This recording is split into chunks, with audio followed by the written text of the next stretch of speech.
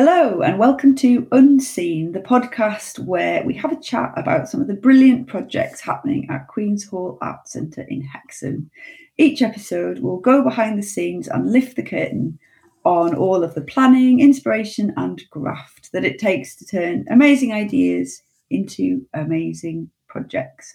And you're here with me, Bridie Jackson, local musician, and also Dominic Smith, Associate Curator at Queen's Hall Arts. And hello, Dominic. Hello.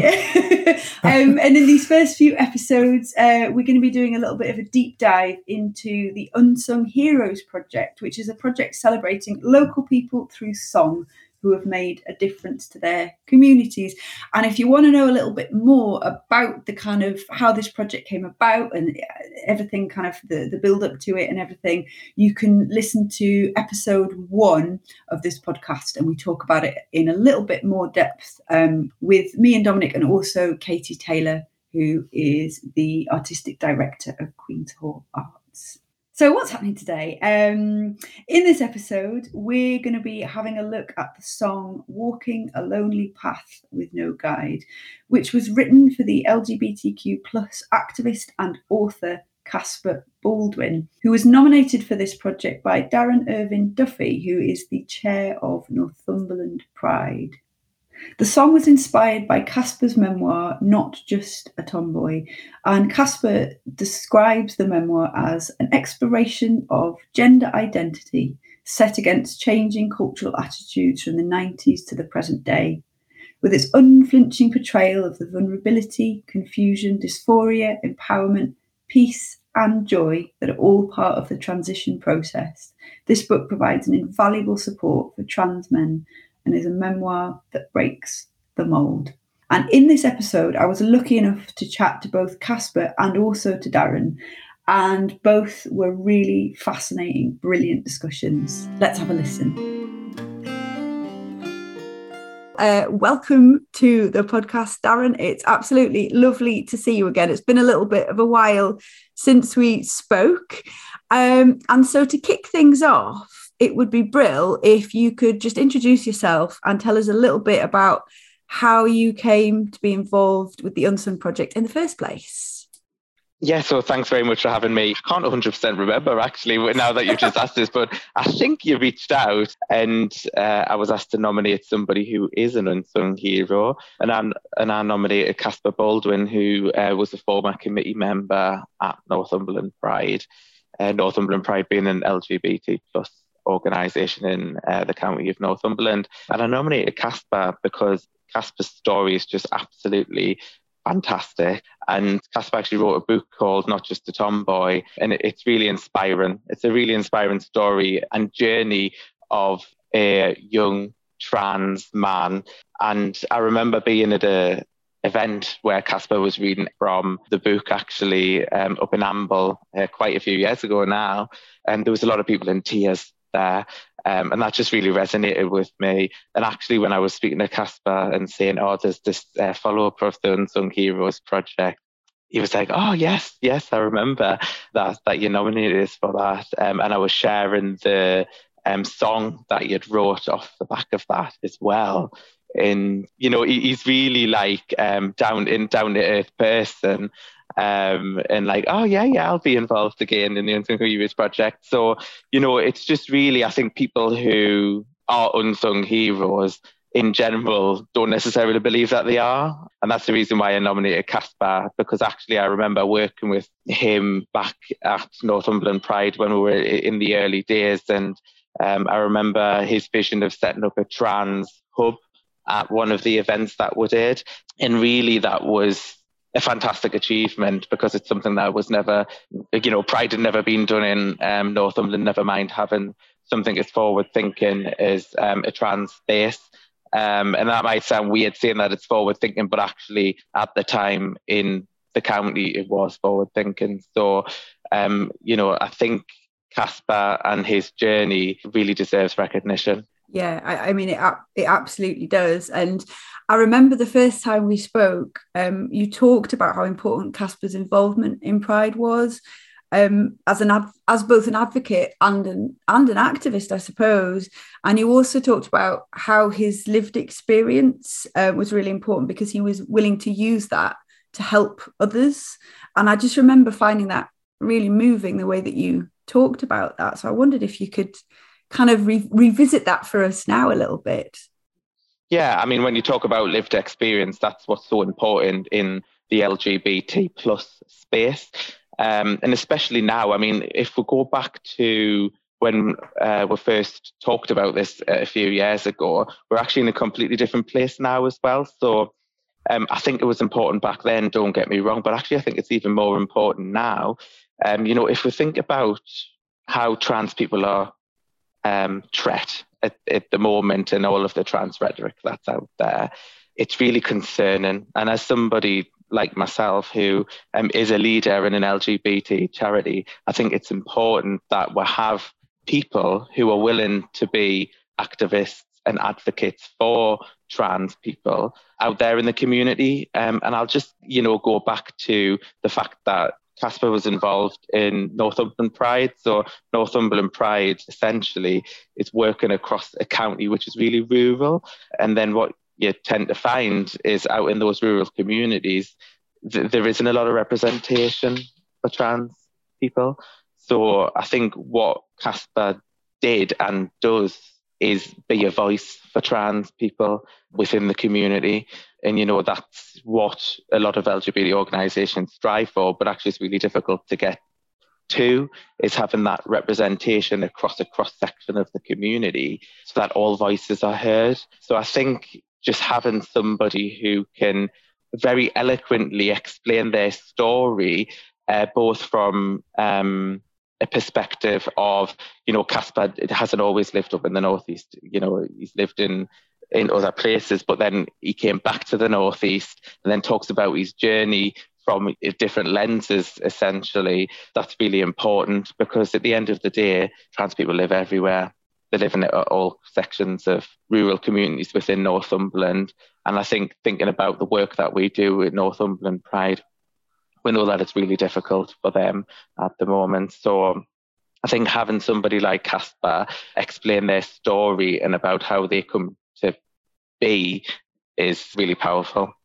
Absolutely. And you spoke to something else which I thought was really interesting, both last time we spoke and this time, which is Casper is quite an interesting figure in that, as you said, he's extremely eloquent. And I remember you saying he's quite quiet and quite unassuming, and was quite surprised to be nominated, which I found that very touching. And it's actually something quite a lot of the people that were nominated have been really surprised because they're just getting on with the work. They're not expecting a reward. Yeah, I think the very fact that you say that the majority of the people who would have been nominated part of this project, are the same types of people, essentially, I would say, is they get involved in community-based activities because it's their passion. They don't necessarily expect to be rewarded or nominated in these roles because actually the reason for them getting involved is because they want to support their community, they want to share their experience and they want to better people's lives. And I think that's the case for Casper, actually, is that he really wants to do his bit. He is an unsung hero because actually he doesn't know that he's a hero until somebody tells him that he is. So yeah, I think that does really resonate with him as well. Absolutely. Yeah. And it's an exquisitely beautiful book. I read it after you'd recommended it, Darren. Mm-hmm. And it was so compassionate and eye-opening and funny and warm and sad, but also there was a sense of real kind of victory at the end of it. And yeah, I would recommend anybody reads it because it helps you to understand perhaps a life, an experience that many people maybe don't have that much understanding of. Yeah. I think it'll be really interesting for people to hear the kind of scope of what Pride does because it's so vast, isn't it?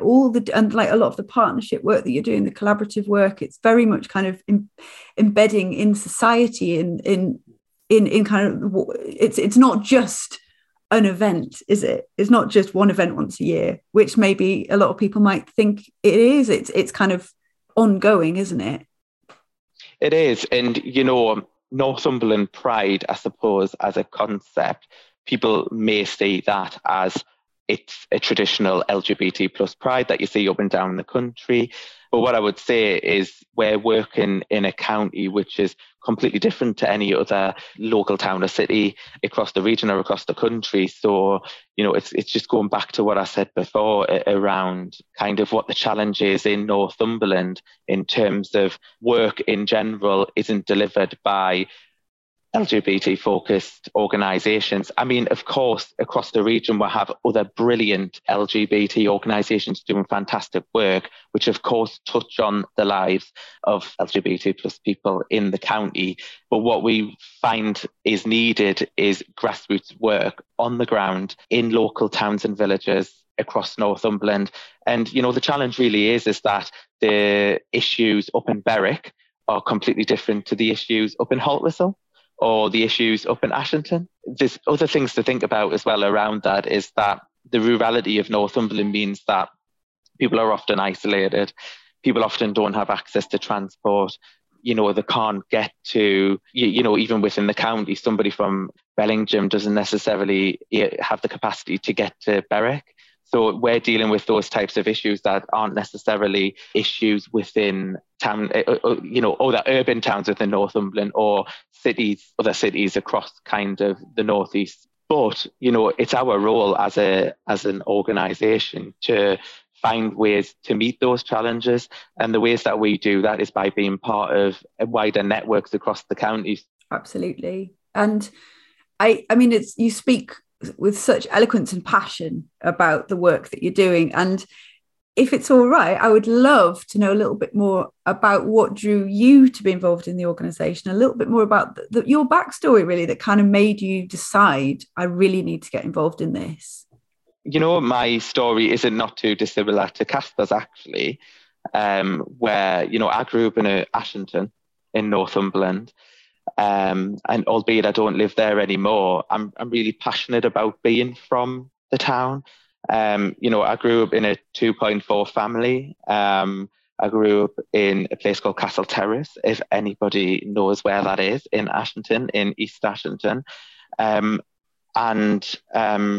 Looking back at my childhood, I didn't have any body who I knew that was LGBT. And looking back now, with hindsight, there was lots of LGBT people, but I talk a lot about how in 2003, Section 28 was just repealed, which was around the promotion of homosexuality, in the state school system. So until I was a lot older, I didn't really understand that was the case. But now on reflection, I can see that as a young boy, as a young man, there was nobody like me. And that's really what drew me to kind of taking those issues to the forefront, actually, into being an adult and to where we are today. But I was involved in lots of community-based projects when I was young as well, from the age of 11, actually. It's interesting because people come to be in who they are through a variety of completely different reasons. And, again, just I think going back to the original question about how am I, where am I today? How did I get there? I never thought I would go to university, but I did. It wasn't a natural path for me, but I went to university. I did youth and community work, and then I went to do a postgraduate course in international development education, which took me to India. I've done some absolutely fantastic work there, seeing the complete opposite to what the way I was brought up, but also seeing the similarities between people in culture. I live life day by day, to be honest, Bridie, and kind of like, I'm going to Fiji in a month's time. That could take me in a completely different direction. And change is a large part of my life as well. So, being able to adapt is what I like, are kind of environments that I like to be in. Even though I get really anxious about it, this meeting that I went to this morning, inside I'm like, oh, I'm going to have to talk to people. But, that's about me being able to push myself in that direction. And being a leader in a LGBT charity is what I want to give to LGBT plus people, is no matter where you are in your life right now, I want to be able to support those people in their journeys. So my kind of where I am today is really intrinsically linked to my experiences, if you like, as a young person, as an adolescent, and as an adult today. So, yeah. That was a really beautiful and thoughtful answer. And the words that I really heard jump out from what you were saying were understanding, adaptability, and universality. I mean, I know you said lots of other things as well, but it seems like there's something that you're really striving for, which is, kind of looking for what we all as humans have together that perhaps is universal and can be used to understand each other. I don't know if that's right, but that's something that resonated with what you've been saying, threaded through our whole conversation, actually. I think, life as we know it today is not too dissimilar to all of the challenges that we've gone through in history. And I always like to, I'm a really reflective person, and I always like to link back moments in history to the challenges that we face today. I think about the struggles that people within our communities, the LGBT plus community, are going through today. They can be linked back to the struggles of the past. So I think we're always looking at ways of adapting and dealing with change. And I think if you ask any LGBT plus person, we're all essentially the same inside, because we've had to deal with lots of different types of change throughout life. Just to try to link it back to like being somebody who's in a LGBT plus leadership role, I think, if you speak to anybody who's in those roles, and why they got involved, how they got to being in those roles in the first place, all of those stories will be quite similar. There might be different paths, they might have got there in a different way, but actually you'll find similarity with those stories just as a result of the challenges that LGBT plus people have to face in life. And yes, absolutely. And I was fascinated when you said that you could link contemporary struggles to past struggles. And I just wondered, do you have an example? Well, what I would say is I'm by no means a historian, but what I would say is, if we think about Section 28, for example, kind of the rhetoric that came out of that and about what the societal worries were, and the narrative, if you like, that was being played can be really compared to the struggles of trans people today, and the rhetoric that we see in the media and the rhetoric that we see from some elected politicians, shall we say, or some people with power. Instead of saying elected politicians, let's say just people with power, because not just politicians at the end of the day. So it's the same struggle, I would say, just using that as an example, Section 28 with the struggle that trans people have today. And, I'm very much of the mind that when we start rolling back the rights of a marginalised group, it's not long before we then start seeing the rights of other marginalised groups being rolled back. I'm a white cis gay man. I don't really see myself as oppressed today, is what I would maybe 15 years ago. But I think as somebody who has suffered oppression, I've got an obligation to support people within my community who are going through a really hard time right now. You've just given me so much to think about. I'm going to ponder on this conversation for ages after it's closed. Thank you so much for your thoughts. We're kind of heading into the final bit of our chat, and it would be really nice to kind of hear your thoughts on music, actually, because obviously I'm a musician. This project is about celebrating people through the medium of music. There's obviously loads of other ways of doing that, but I would be really interested to get your take on music, and if you think what you think about using music as a way of acknowledging and capturing and celebrating people's achievements and what they've done. Well, I think music is really powerful. I use music in my own life. I actually come from a really musical family. We were a bit like the Von Trapps. That's the only way I can describe it. Is me, my mum, and my sister used to play play the cornet, the musical instrument, the cornet. My dad played the guitar, and then my grandfather and grandmother play the piano. So we used to, although I'm not religious at all. I used to be in a church band back in the day through my grandfather's church. So music's actually played a really big part in my kind of being in my life. Music, I think, transcends everybody's life, actually. We can use music to be really uplifting. Can use it at times of real great difficulty, but we can also use it as a tool to get across a message which wouldn't otherwise maybe be heard. I think of, like all of the biggest artists, I'm an avid Beyonce fan, and I think about her music, and she so eloquently tells stories throughout that music. And I think with this project and, the wider aims of Unsung Heroes is to tell stories. And I think that's exactly what we do with music, is we tell stories. So I think it's the perfect medium as part of this project to kind of explain those unsung heroes and, their individual stories and journeys through kind of the medium of music. But also, I think through different mediums such as dance, art, you could tell the same types of stories as well. I think creative art has a place in so many parts of life. But I think, it's been captured really well as part of Unsung Heroes, and kind of using music was a really great tool to get that across. Yeah. Absolutely. I'm delighted that you used to play the cornet. I love the cornet. I absolutely love brass music so much.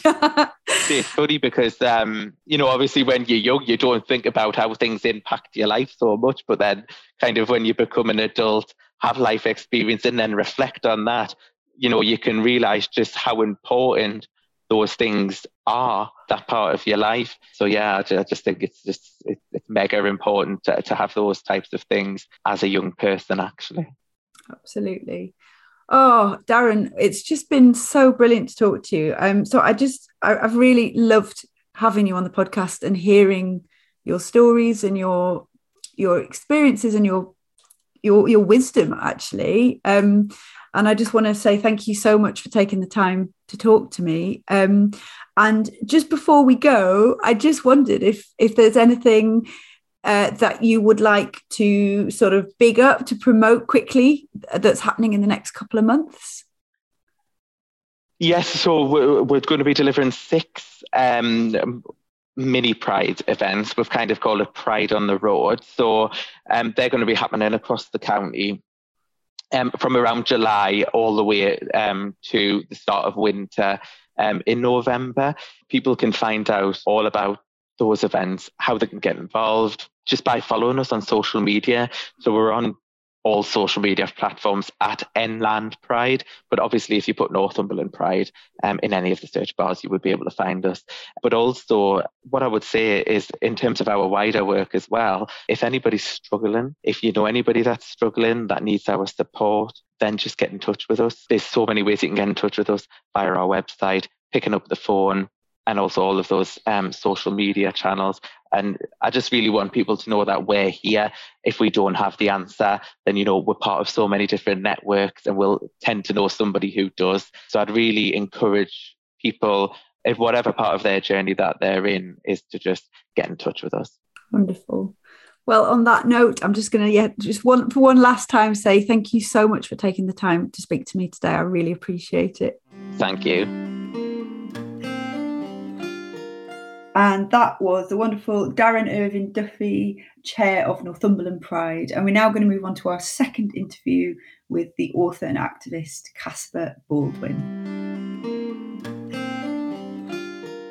Welcome to the podcast, Casper. And it's really lovely to finally meet you, having heard so much about you, but also I kind of feel like I know you a little bit already, because Darren's talked about you loads, but also because I've read your incredible memoir, Not Just a Tomboy, I sort of feel like I have a little bit of an insight into some of who you are and your life story. So it's just really great to get this chance to have a little bit of a chat. So to start things off, it would be really great if you could just introduce yourself and kind of tell us a little bit about how you came to be involved with the Unsung Project in the first place. I'm Casper Baldwin, and I was nominated by Darren, who I've worked with at Northumberland Pride before.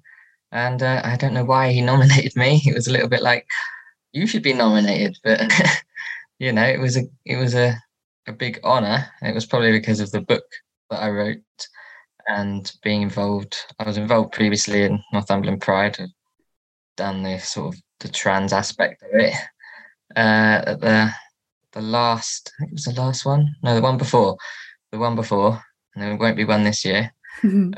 Big Pride parades that we had in Morpeth, which had never had one before. It was a big deal for rural places that often don't get anything really unless you go into like Newcastle, but that's not an option for a lot of people.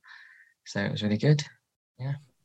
Well, you're being rather humble about the reasons that you were nominated, which is really lovely. But I think one of the reasons that I think from speaking to Darren, he wanted to nominate you was that you were willing to kind of use your lived experience and to help and shape and inform other people and try to make that a really positive thing. And one of the examples that he used, which I found really moving, and it'd be really interesting to hear what it was like for you, is that you, as when your book was first published and came out, Darren was telling me that you did a little tour of it in very sort of rural settings, where you did readings in different libraries, including, I think, Amble Library.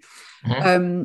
And he said that he thought you doing that was just really positive and really helpful for a lot of people. And it would be just really interesting to hear how that experience was from your perspective. Nerve-wracking. I bet. But, no, it was important because some of the reason for doing it was to just get as many people as possible to have had at least one experience of a trans person. It wasn't brought to them by the media and,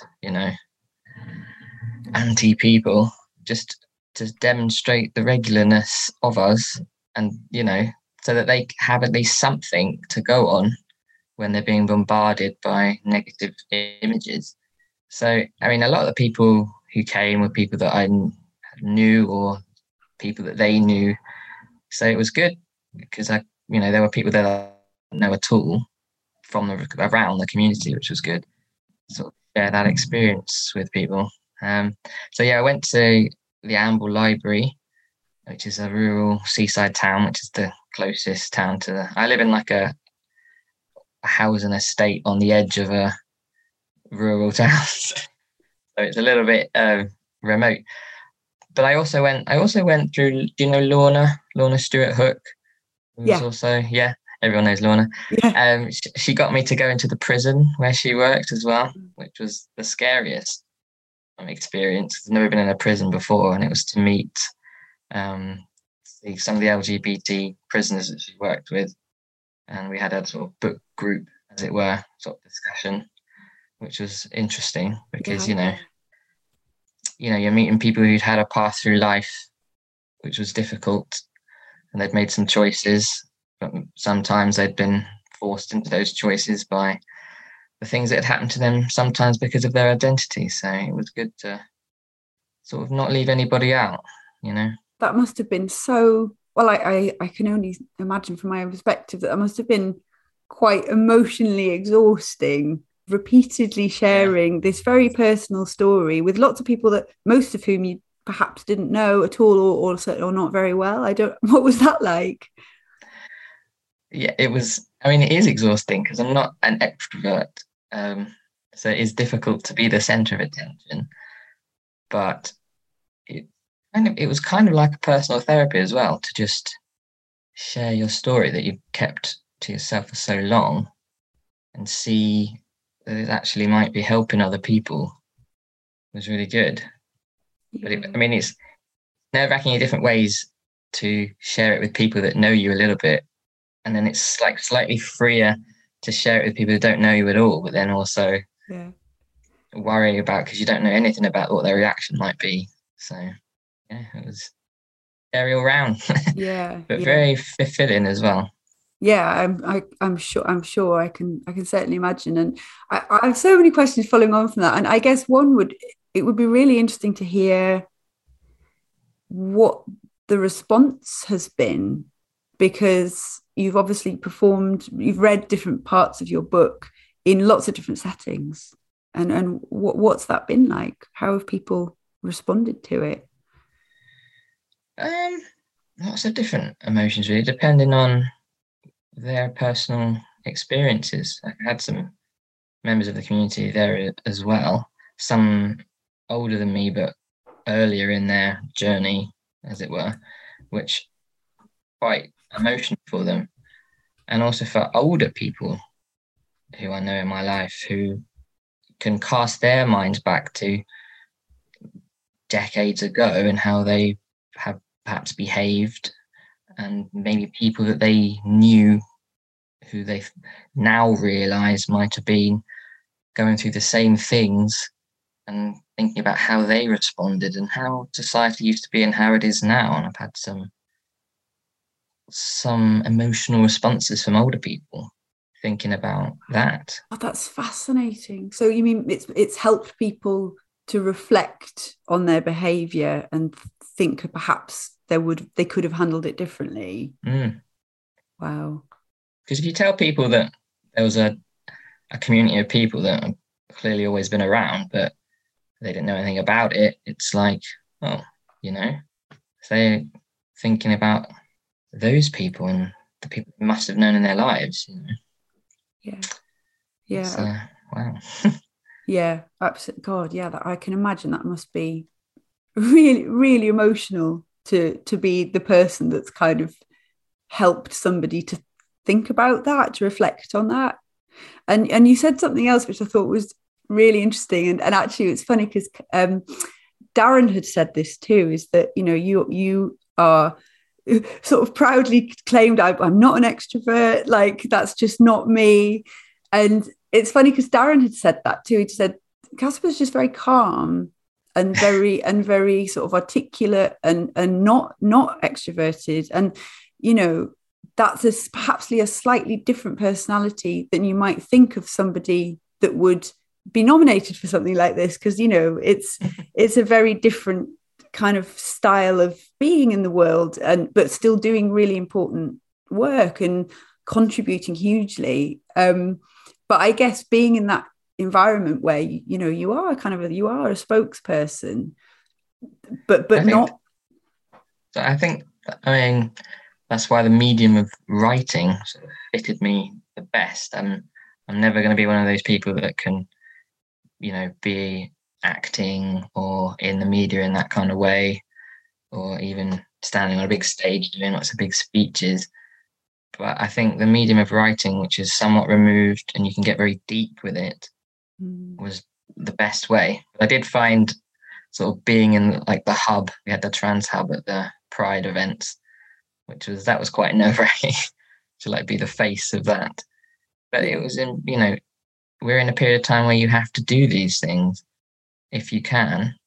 There aren't a lot of people to call upon, so in the rural area, so you just have to try and step up, really. Yeah, it's really interesting because you've mentioned that a few times, and Darren has too, about how the challenges of running a Pride organisation in a rural area are very, very different to if you're in a larger city or town.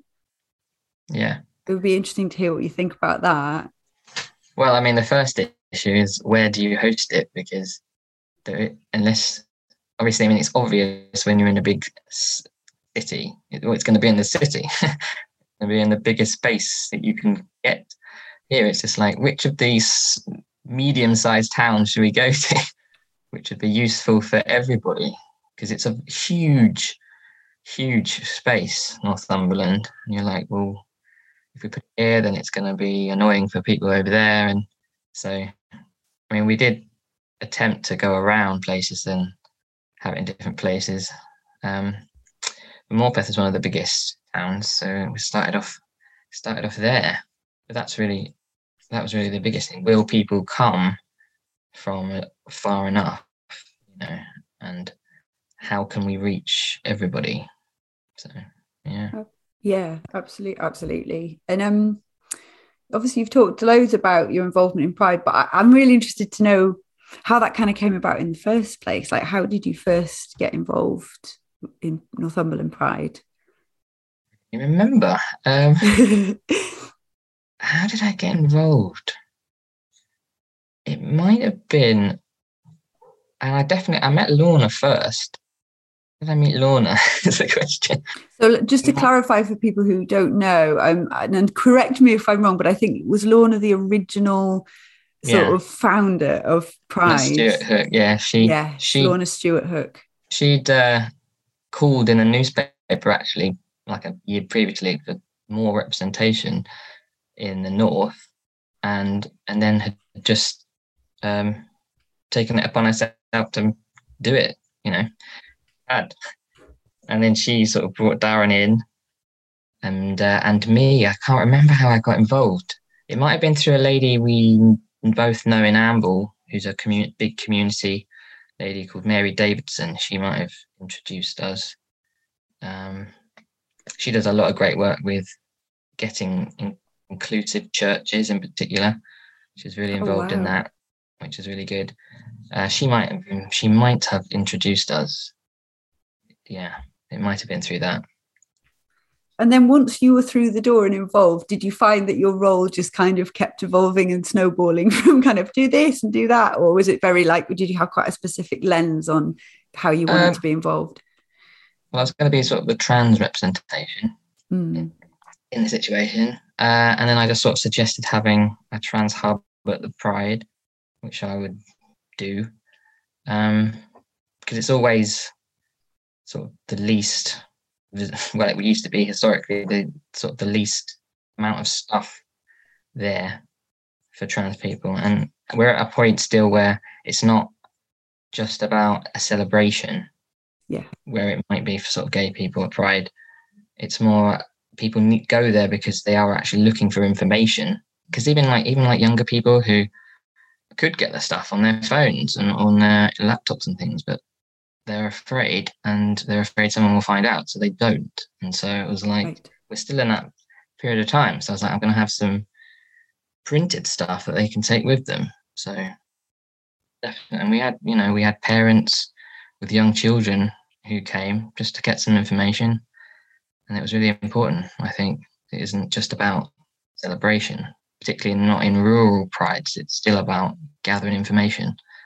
Yeah, absolutely. And I think I can just imagine, and Darren talked about this too, that during lockdown, not being able to have those face-to-face events, those points where people can come and speak to people and receive that support and information, was something that was very worrying to him. And he obviously, because you're a very adaptable and endlessly evolving organisation, it sounds like you found loads of really clever ways of still involving people and giving people that support. But that must have been quite a tricky time for various reasons. Definitely. But I don't know what we do without the internet, Absolutely. Yeah.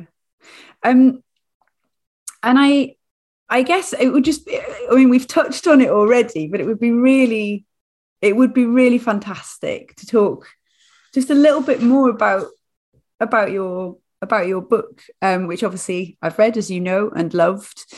I really recommend everybody to go out and read it, because yes, of course, it's very informative and it's very important to hear perspectives and life, but also it's really important that people know it's also just beautifully written, and it's actually very funny, and it's very wry, and it does that thing where it really brings the listener in. And I think I said there's a line in the song I wrote about, it's kind of like being heart to heart with someone else's truth, and that is how it feels. It's kind of like this insight into your life. And I would just kind of, again, the kind of artist to artist, I would just love to hear a bit more about your process and how you wrote it, and if you did it all in one big go or if you did it in little bits, and how you pieced together the different bits of writing that you came up with. And yeah, just anything that you'd like to tell me about that, I'd love to hear. I wrote it sort of most days over a period of probably about 9 months. Because at the time I was working part-time as a lifeguard. So when I wasn't doing that, I was writing. I would do it in the afternoon, sit in my room, usually on the bed with my laptop, trying to go back in the mind. I didn't plan it. I mean, I never really planned any of my school essays either, but I do like to write. I have a PhD, so I've written a thesis. I've sat for months at a time and written before. So I quite enjoy it. And I just sort of started at the beginning, really, and carried on from there. You have to try and condense down everything, think about sort of key moments and build up what you wanted to say around that. I wanted it to be, because nothing massively sensational has happened in my life, that you might think, a book could be written about, such as, being thrown out of your house or being involved in like a terrible situation or anything. I had a pretty standard life in the 90s, in the early 2000s, but that's most people's experience. And I think media is always geared towards the extremes, and it makes you feel like if you haven't experienced any of that, you can't actually relate. And I just felt that was missing. So I thought, here is my quite mundane story, but this is what mundane looks like when you're in this situation, as I was, and this is what it was like. It's quite sort of TMI in a lot of places, but I think it needed to be, because you need to go into all of those things. I think, yeah. I'm glad it's funny in places. It is very dry. Well, it's just very dry and very funny. Yeah. And I just love the fact that you describe it as like, it's almost like a celebration of the mundanity. It is. It's kind of leaning into, actually, like, and I think you alluded to this earlier, Casper. You said, I'm just a normal person, just doing some stuff. and you're right, the media is geared towards extremes, and a lot of people don't really want that, or it doesn't work for them. And actually, this is kind of a little bit of an antidote to that, perhaps. Yeah, I hoped it would be more relatable to like the large amount of people that had sort of experienced the same things as me, but never had it voiced. Yeah. And when you were writing it, did you... I'm interested to know how you sort of gathered together, because a lot of the anecdotes that you use in the book are, very specific and clear, and there's obviously a very good sort of, in terms of the dramatic arc of the storytelling, there's really good reasons why you use them. But in terms of deciding that, did you kind of dig into like old photos, and because there's photos in the book, isn't there? And did you kind of go back in time and try and think, how can I access these memories and use them really creatively? Well, I think it wasn't that hard to sort of access them, because they're very clear. Like all of these memories, they're seemingly mundane, but from the perspective that I was having internally, they were very profound. So they've stayed with me. There's one, I still have this picture where I'm kissing the fish like this. We were on a school trip in year 6, and it was that was really the last time where I'd felt comfortable in my own body and as myself. But there were things that happened on that trip which shattered that, which is another anecdote about the disco that we had to go to. There was another school there.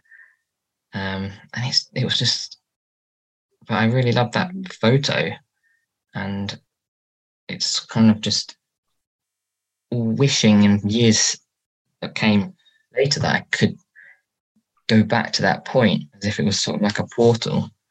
So it was a very clear moment, and most of the anecdotes, I mean, you always worry when you write that if you're sort of including dialogue on things, people think that you're just making it up, because how can you possibly remember that all those years ago? But actually, I really could. And I think it just speaks to the intensity of the experiences that you have that other people at the time are not realizing that you're having, which is really important for people to know in this experience. Yes. But, what was the question?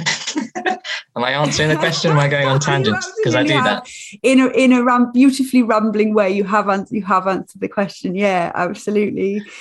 And I guess it's really interesting that you said writing is the way for you is the way to do this. Better writer than I am a speaker. But it's interesting because I really like the fact that it was a book, because, and I think I said this to you in an email, like, when you read a book, it's quite a commitment, and it's quite intimate reading a book, particularly a memoir, because you have to devote quite a lot of time, which basically means you're devoting quite a lot of time to that person and to their life.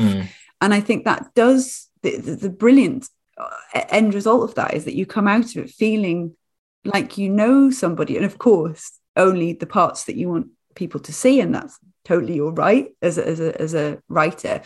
But I think that's why it is a really effective way of telling a story, because it's you have to put in the time in it, because it feels quite intimate. It's very, I mean, there's lots of stuff in there that I hadn't even told my best friend because it's too embarrassing, and it's freeing to be able to write it like that and have that kind of barrier between you and the other person, as opposed to just telling them face to face. Writing it in a whole memoir like that was actually the way I discussed most of this stuff with people that were closest to me. So why writing, I think, is so useful as a medium in general. You know, you can take the time to say what you want to say properly. You craft it. It might take hours. You might cross things out, but it means that there's not going to be any misunderstandings, because you've really taken the time to think about what you're going to say. You don't have to think of it on the spot, and you can just really own the narrative. It gets taken from you if your words get twisted. You can think when you're writing about ways to prevent that. And if you're just introverted, shy, it's easier to get what you want to say across in the best possible way, I think. Yeah, absolutely. And it's interesting what you said there.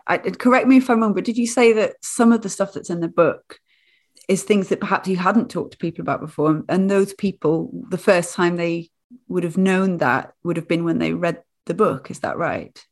Yeah.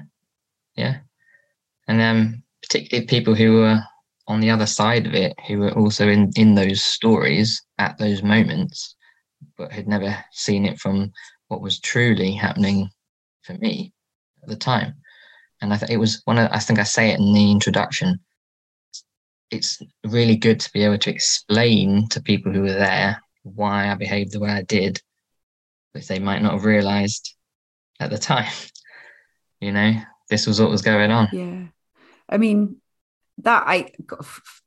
feel free to ignore this question if you don't want to answer it, but that must have been very intense when those people read that. And what was that like? It was good. I'm trying to remember. I think there was a sadness in some people about how that they hadn't known, and they were sorry for what they now see was compounding things.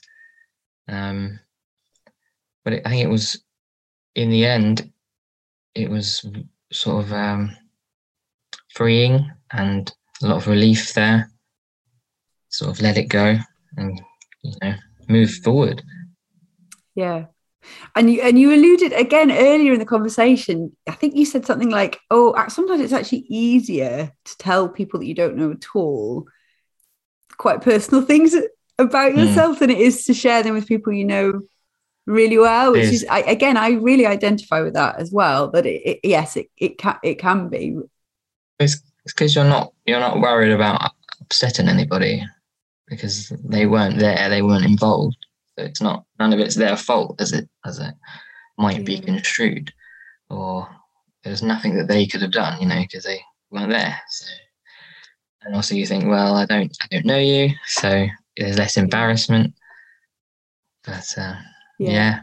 Of course, you don't know anything about what their reaction will be, so that's the other side of it. And I guess going from kind of moving into a different art form, obviously you chose to tell this story through writing, and you've explained exactly why you did that very, very articulately.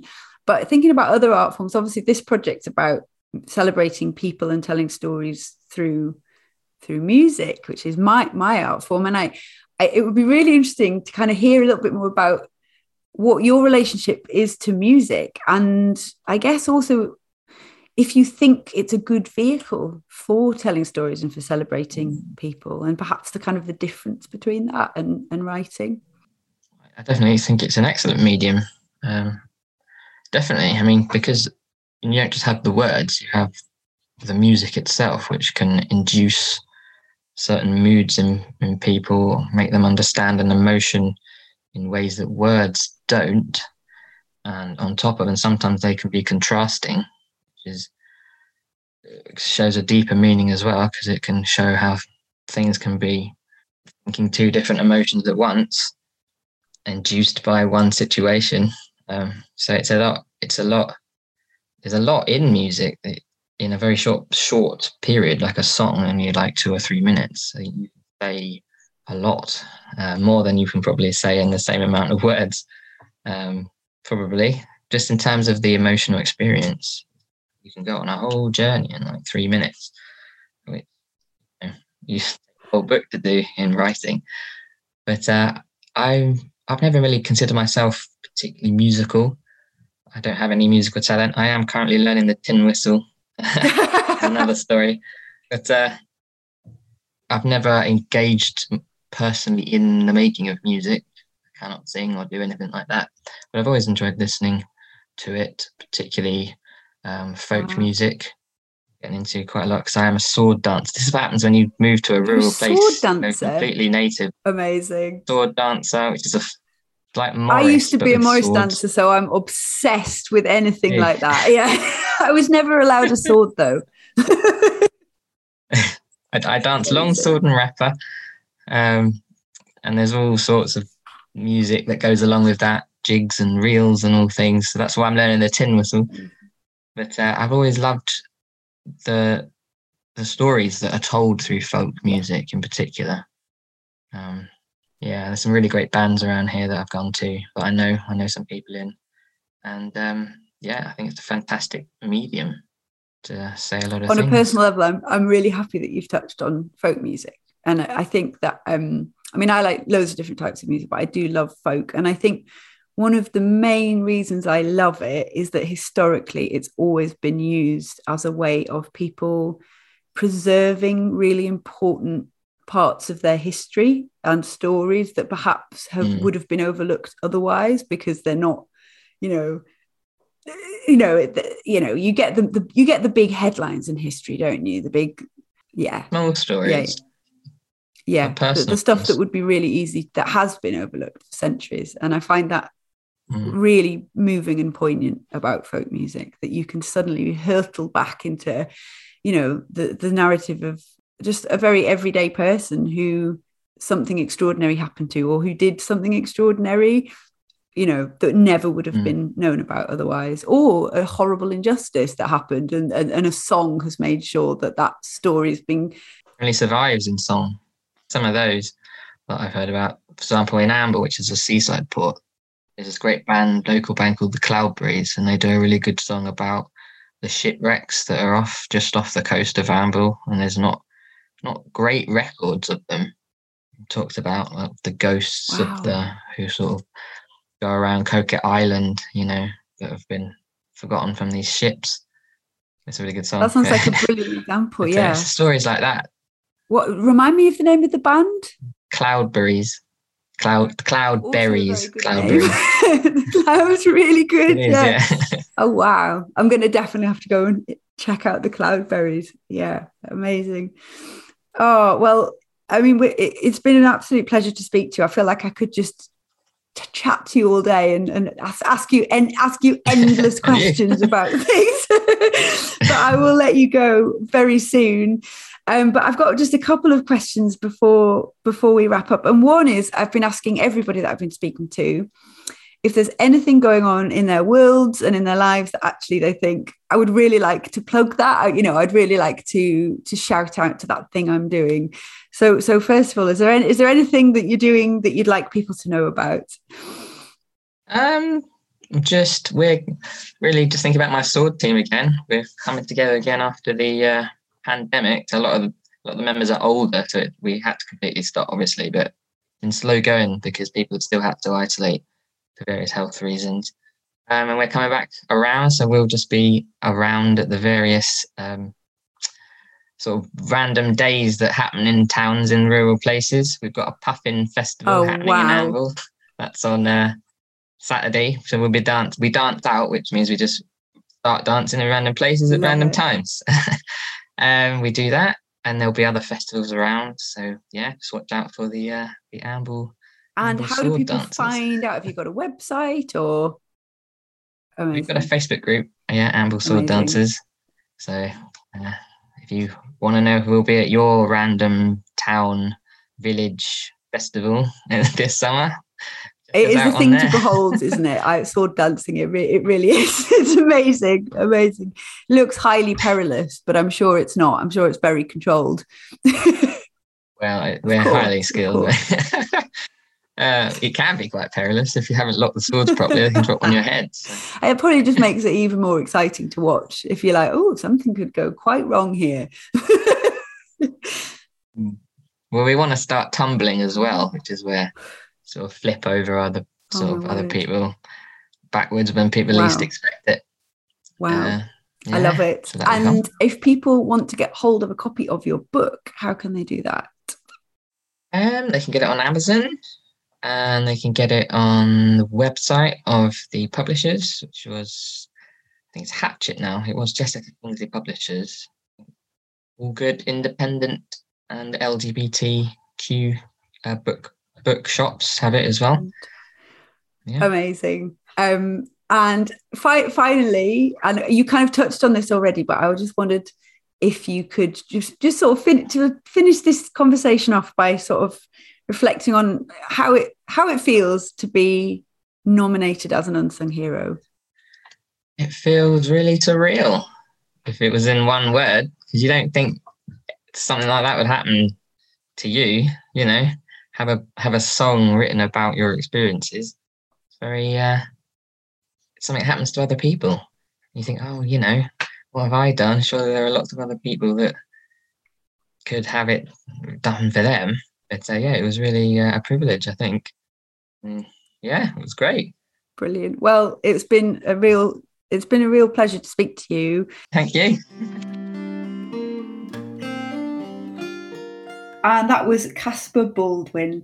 So, Dominic, what did you take from those conversations? Well, what a brilliant interview, both of them. There's so much to unpack and so much to talk about, really.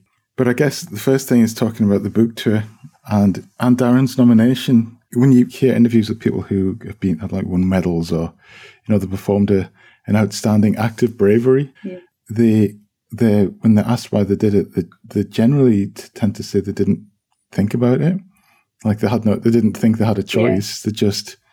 They did what they did, And I picked up a bit of that in this because the book tour of rural Northumberland felt a bit like a really important moment. When I was a kid, I went to school in Amble for a little while, and I think the library's not where it used to be, but, I remember Amble, and I guess there are some loud voices out there on the internet, and I think Casper just says that they felt that the tour was necessary to counteract those voices in a way, and they're just so calm and relaxed about how they're talking about it as well, And they would say that we felt it was really important for people to have at least one experience of a trans person. Yeah.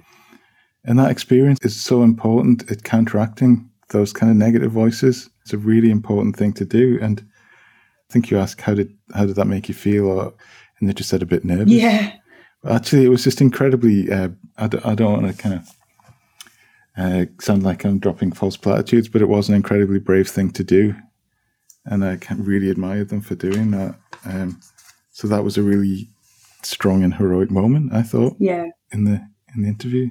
Absolutely. Yeah. And I absolutely love the way Casper talks about the importance of mundanity. I just think it was for me like really refreshing to hear someone talk about that actually it's really important just knowing that people are normal and they're just getting on and they like to sit around and drink tea. Yeah. I mean, the funny thing about Casper is he kind of says that, I'm very mundane, but then talks with he's such an eloquent, interesting, just fascinating person to talk to. And it's sort of, it's kind of anything but mundane, and some of the stuff he does is just so interesting. Like, I love the fact that he talked about his sword fighting, his sword dancing, sword fighting. Yeah, I just absolutely loved. I just loved that, the kind of the scope of life and the different things that they're interested in doing. Yeah.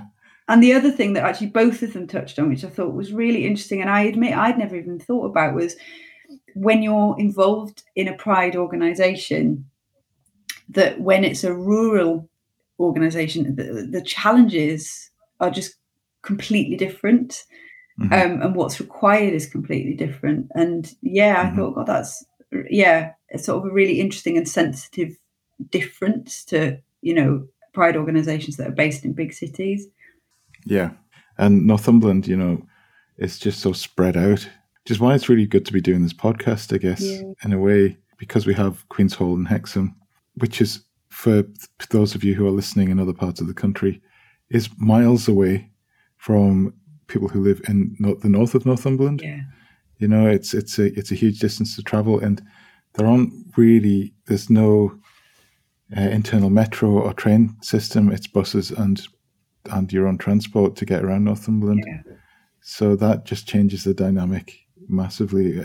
Access to culture and access to support and kinship as well. And for some people, it can be quite a lonely place to live as well. So it's really good that there are organisations like Pride in Northumberland reaching out to people as well. Yeah, absolutely. Yeah.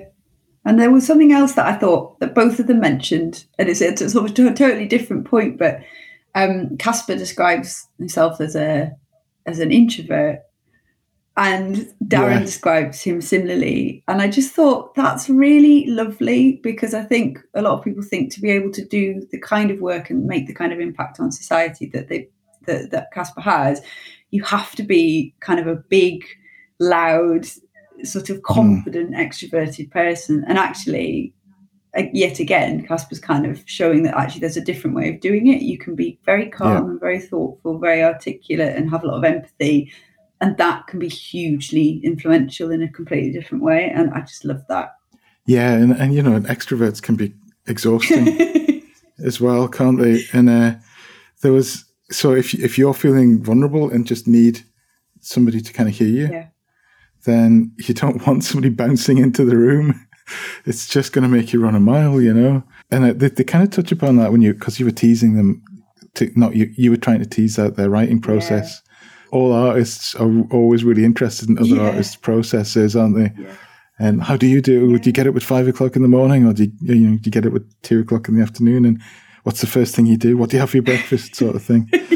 And but they touch on it there. Is writing was an opportunity to kind of think about things and process them in a low pressured environment, and to be able to share past experiences with people who hadn't understood what was happening at the time for them, to share their experience of things that they've shared with somebody else in a considered way as well, which was really, really nice to hear. And it's a really important approach, I thought, as well. Yeah, absolutely.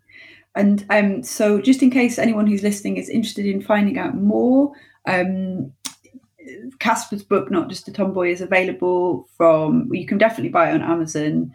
And I think there's other small independent business, like bookstores online you can buy it from. And also, if anyone wants to find out more about Northumberland Pride, they have a website, and they're also very active on social media. So you just literally type in Northumberland Pride, and lots of information and contact details will come up. Shall we have a listen to a little snippet of the song Walking a Lonely Path with No Guide? So this is the song that I wrote for Casper, and it's performed here by the amazing musicians Carol and Gary Bowden.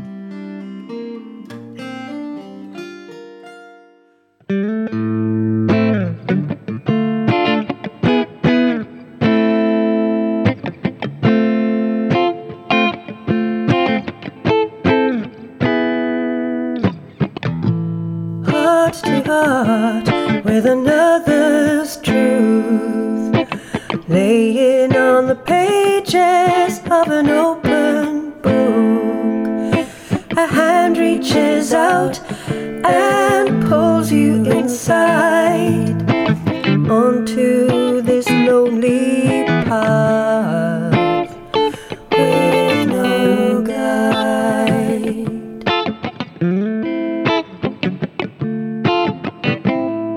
Speak out or disappear. Each generation finds something to fear. Surrounded by freedom, while yours is denied. Walking. Thanks for that, Bridie. And thank you, all participants in today's podcast. I've really enjoyed it. This is the last episode in the current season. And there might be a slight hiatus before we get on to the next one. There might not, depending on how organised we can get ourselves. Anyways, we'll be back soon with another season about another exciting project that's happening at Queen's Hall. To find out more about everything that's happening at Queen's Hall, you can visit the website, which is queenshall.co.uk, and check out everything we're doing on social media as well, on most social media platforms. I always joke about this, but I don't think we're on TikTok. I don't think there's any desire to be on TikTok. Do you think, listeners at home, do you think we should be on TikTok? And if you do, could you also tell us how to do it?